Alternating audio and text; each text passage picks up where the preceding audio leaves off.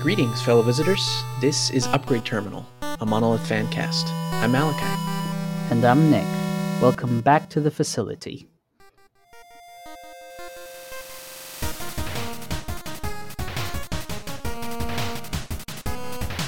Nick, before we get into things, how was your week? Well, for the most part, my week was not very eventful.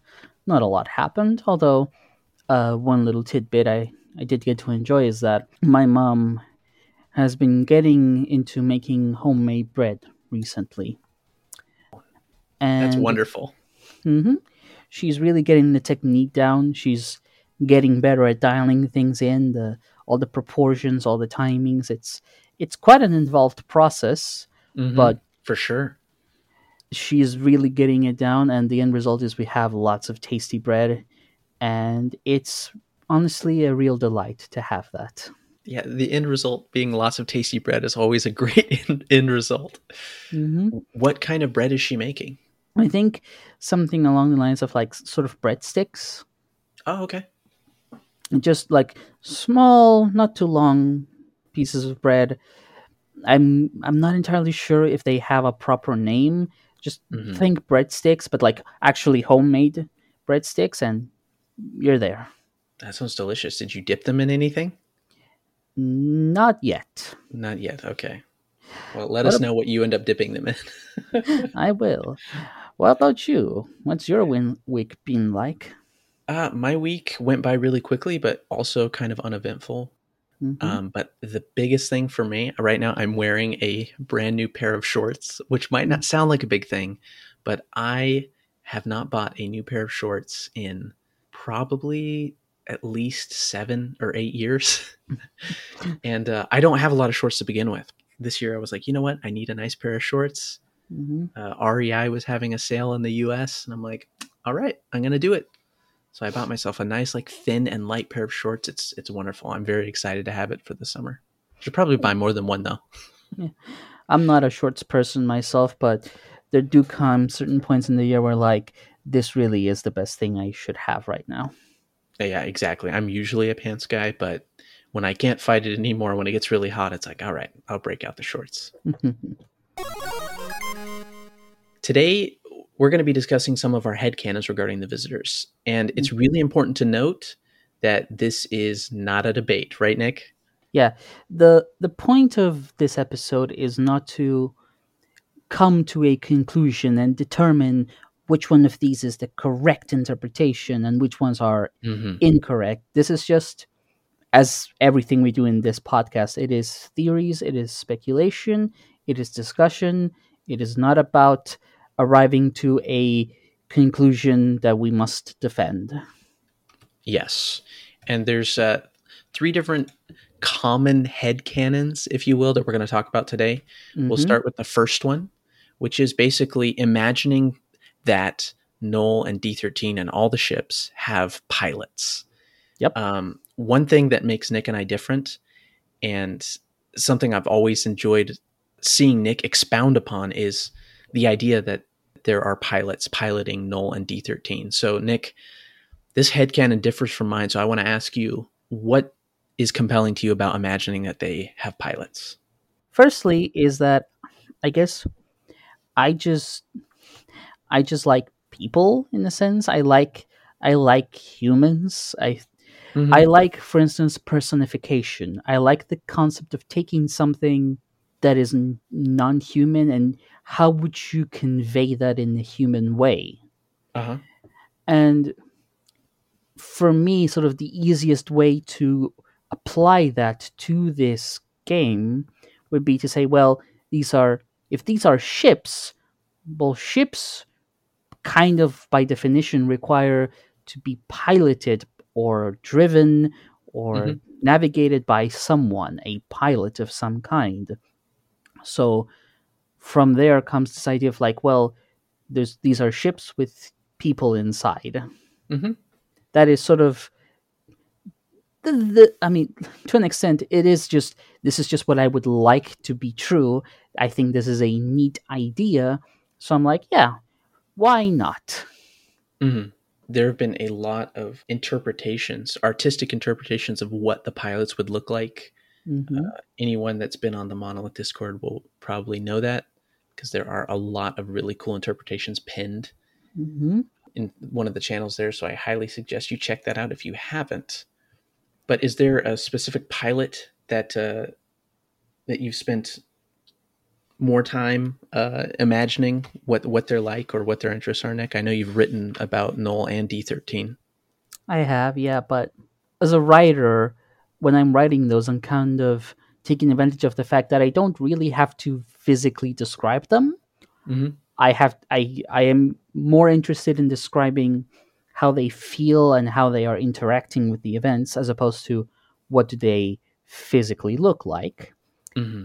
That being said, one of my friends, Lilac, or Taylor, as you might know them, has come up with certain designs that have been developed over time and have kind of solidified into sort of a set of designs. And I Mm-hmm. tend to go with those because they're my friend, and I think they did some really cool designs. Mm-hmm. And those are the ones that I will generally default to. Though, again, there's no right or wrong interpretation. In Yeah. fact, kind of what I like about it is that if you imagine that there is a person inside it, you can kind of make anything you want with that because there's no restriction about what they must look like. You can put anything you want onto it. Oh yeah, definitely. Well, that's cool. That means like Lilac's interpretation, you've kind of taken their interpretation and made it part of your headcanon. Yeah, essentially. And there is one final point I want to say, which is Mm-hmm. that part of the reason why I tend to stick to this idea of them being pilots is because, in a sense, it allows me to sort of think of the actual players in the community, the people who are actually playing the game, Mm-hmm. as they are pilots of the ships. They are literally taking the ships through the facility, and sort of I like to Okay. imagine them that way, as like we are all pilots taking our ships down there. Oh, I love that. We're all fellow pilots. Mm-hmm. Yeah, that's awesome. I love that thought. Right. So that's kind of the headcanon that I sort of adhere to. Mm-hmm. Malachi, tell us about what's yours. So for me, I like to imagine them as sentient ships. So in other words, Mm-hmm. ships that have no pilots. They are piloted by themselves. Mm-hmm. Um, why? I mean, I think, on pause screens, you'll see Noel drinking a cup of coffee, D13 sipping on that orange juice. Um, that probably started me down that road, but I've always been kind of attracted to the idea of sentient ships. And when I was preparing for this episode, Nick, I was actually thinking back, what is it that made me kind of attached to this idea of sentient ships?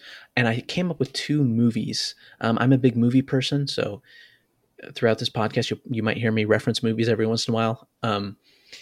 But Flubber was a movie I watched when I was a kid. It's not a super good movie. I did rewatch it. How was it? It was not very good. I wouldn't recommend it.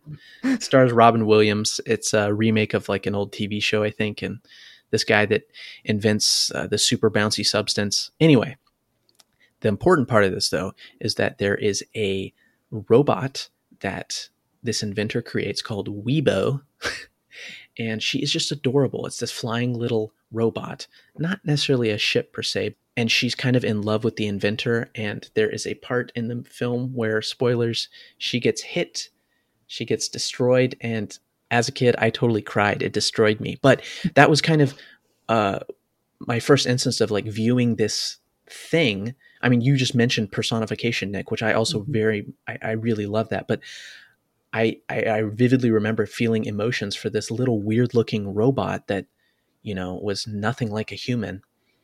And I just loved the idea of that. It stuck with me.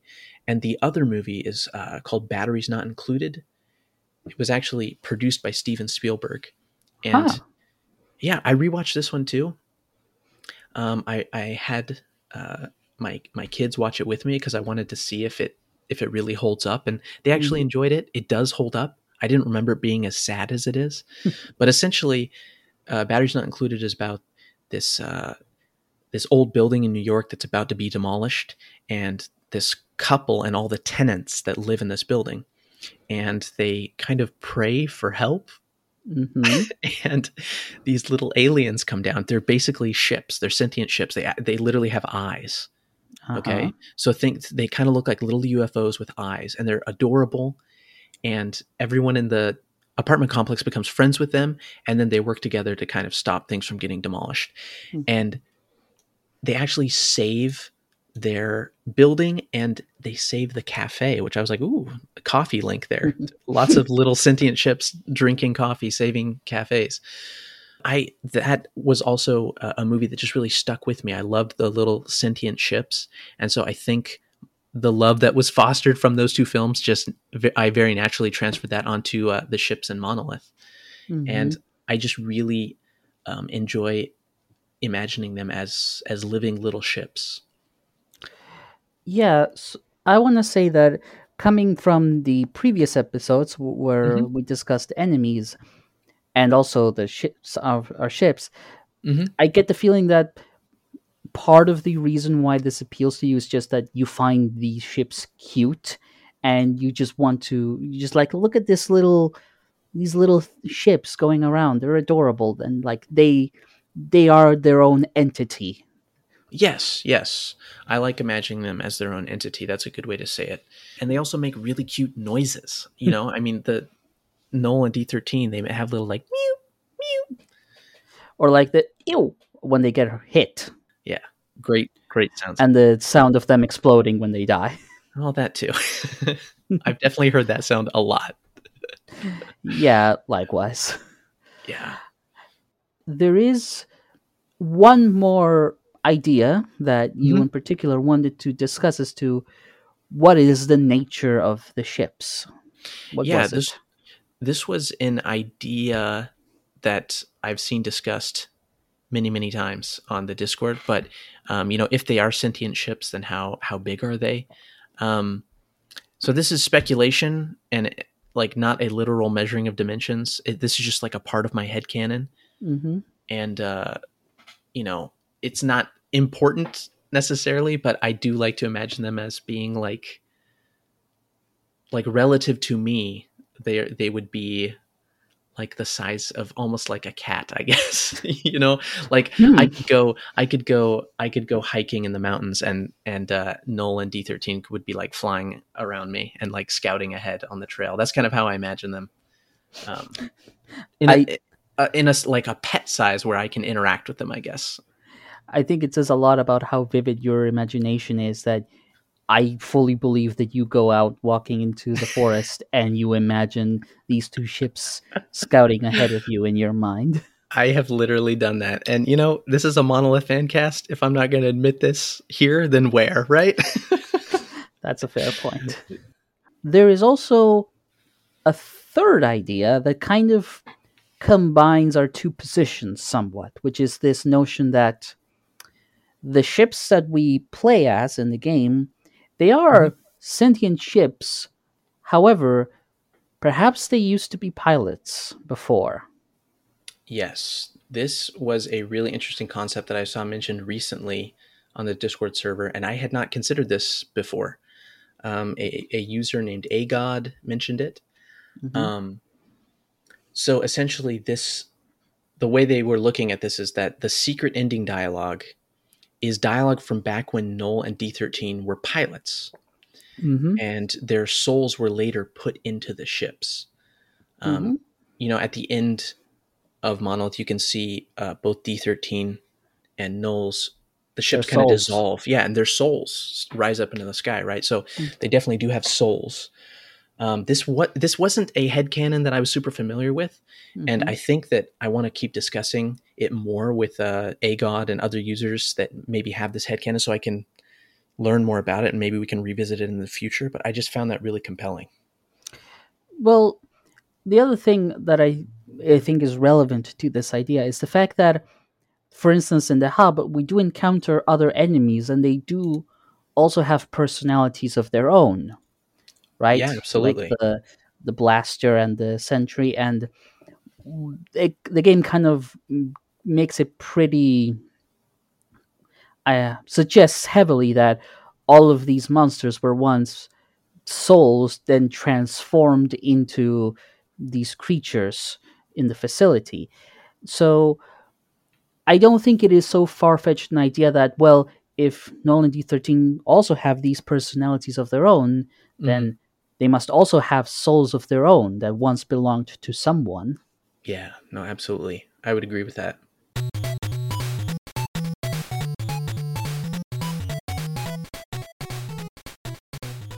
Nick, besides Monolith, what else have you been playing lately? So there's kind of been 2 or 3 games that have my attention right now. Hmm. I'll I'll try and be brief about them. Uh, One of them is Cluster Truck, which is Hmm. essentially a first-person platformer. Pretty simple. Here's the start of the level. Here's the end of the level. Get from here to there. The big, the big gimmick of this is that the only platforms you're allowed to touch are essentially moving trucks, and Oh, I think I've seen this before. and the trucks just are not very good drivers because they will just crash into each other, into walls, and it is such an absurd premise, and I absolutely adore it. It's delightful. I highly recommend it. Is it an The arcade game, or are you just kind of like score chasing? It's score chasing, more like clearing it as fast as you can. Oh, Yeah. okay. So there's no story. There's no campaign No, mode. no. It's just here's 90 levels. Beat them as best as you can. Okay. Cool. The next one is a game called Bloons Tower Defense 6. It is a tower defense game. Hmm. You basically just control a whole bunch of monkeys with different tools to just pop balloons. That is the entire premise of the game. It's a tower defense game where your towers are monkeys and the enemies are balloons, and that's It's it. monkeys versus balloons. Yeah, I like it because it has the right level of complexity for me. I Hmm. like that it is colorful and just silly in its premise.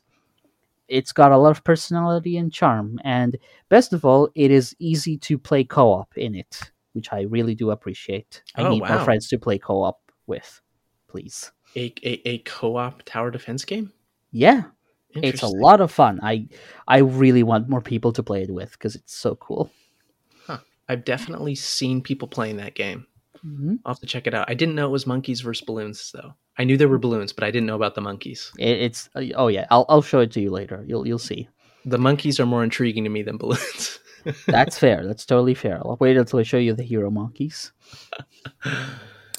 And last but certainly not least, a game that I've not necessarily played a lot, but have certainly meant a lot to me is a game called Thumper. Mm, Thumper describes itself as rhythm violence, mm, which is not too far off. It is a rhythm game, but it is very unlike rhythm games. I find it very hard to put into words what Thumper is. mm-hmm. It's very abstract.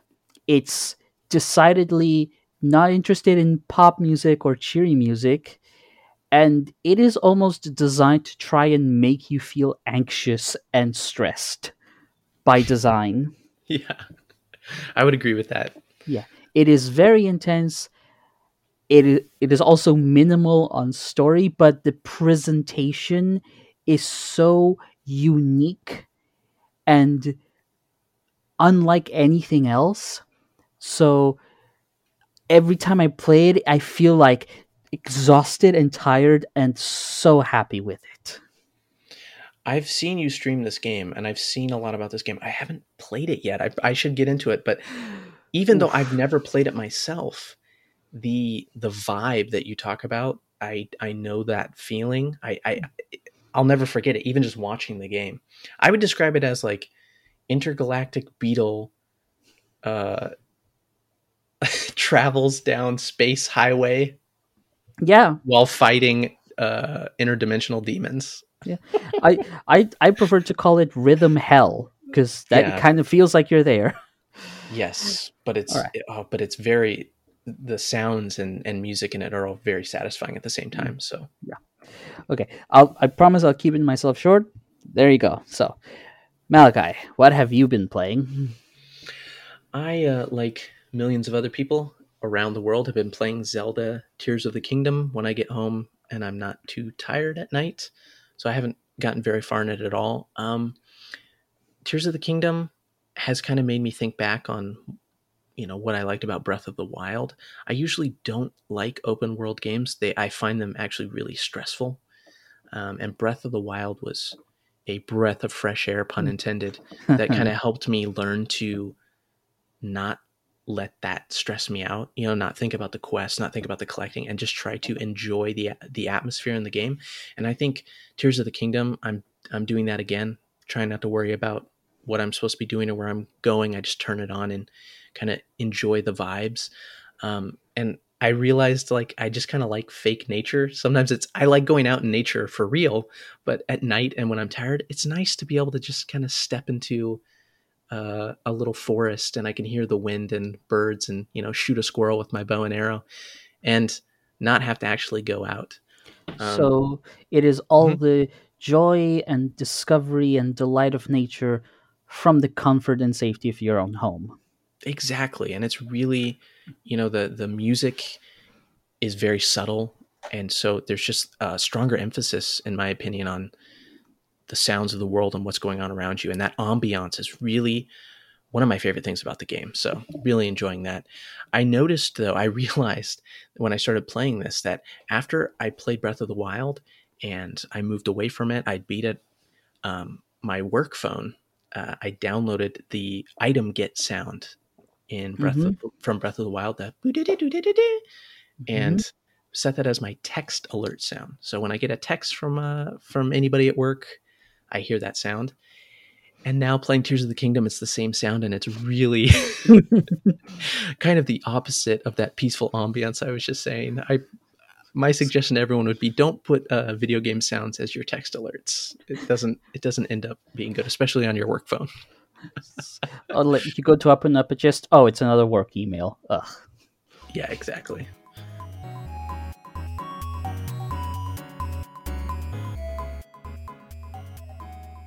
And also, I want to talk a little bit about some of the music we've been listening to. Uh, I I want to sort of highlight someone that I think might not be very well known.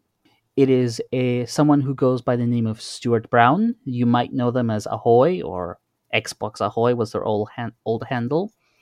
Now, Mhm. weirdly enough, this is a person who mainly is known for making documentaries on YouTube, video essays, are what they call it now. But the Mhm. interesting thing is that the soundtrack to those videos, he does all the music himself Oh, and then cool. releases it separately on Bandcamp. And Mm. I feel like he makes some excellent soundtracks, like very interesting, and I like the vibe, and I can just get lost listening to them. And he has a lot of material, but I want to specifically highlight his newest album called 4 Byte Burger. It's about half an hour long, 5 seconds. A lot of synths and keyboards, definitely Mm. trying to have a bit of an 80s vibe in there. I like synths. Well, you might like this. So yeah, I feel like he deserves a lot of recognition, not just for the fantastic work he does in documentaries, but also his music making abilities. It's really quite a delight to listen to. Awesome. Stuart Brown. So the album is 4 Byte Burger. That's correct. Very cool. I will check that out. Thank you, Nick. And what about you, Malachi? What has been delighting your ears? Well, I am currently listening a lot to this band called King Gizzard and the Lizard Wizard. It's a very fun band name to say, but they're also incredibly talented musicians. They're from Australia. They're incredibly prolific. They've released over a dozen albums at this point. They averaged like two a year for a few years, and they just do all sorts of different genres. But they have a new single that came out from their upcoming album called, I don't remember what the album is called actually, but the song is called Gila Monster. And Mm-hmm. if you'll indulge me, I have to read just a Of couple course. lines of the lyrics because it's kind of a metal song, and the lyrics, if you know me, you'll know why I like this, but it says, "Anon, a giant monster roams, creature of magic, not of home. He didst gobble each hag he found, screams didst echo, a chilling sound. With every Wiccan he will devour, he'll grow in strength and size and power." And then later on, my favorite line is, "So beware, ye witches fair, lest thee be spied by dragon glare." There's just a lot of fun little rhymes about this Gila monster that eats witches. And it's very much, if you watch the music video, it's very much like almost like a song about a D&D campaign. It's really, really good stuff. Highly recommend everybody check it out. Yeah, I can see why you enjoy this kind of music.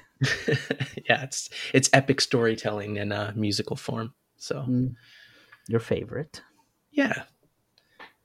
But thanks so much for listening to our Monolith Fancast. And thank you again to Arc of Dream, aka Garoslar, for allowing us to use his music and sound effects in this podcast. Be sure to check out both of his Monolith soundtracks on Bandcamp, both for the base game and the Relics of the Past DLC. If you have any comments or suggestions for the show, you can reach out to us on our Discord server. We'll post the server link in the show description. There you'll find fellow pilots to talk with and discuss the show. Thanks for listening. We'll hope you'll join us next time. This is what you came for, isn't it? So be it.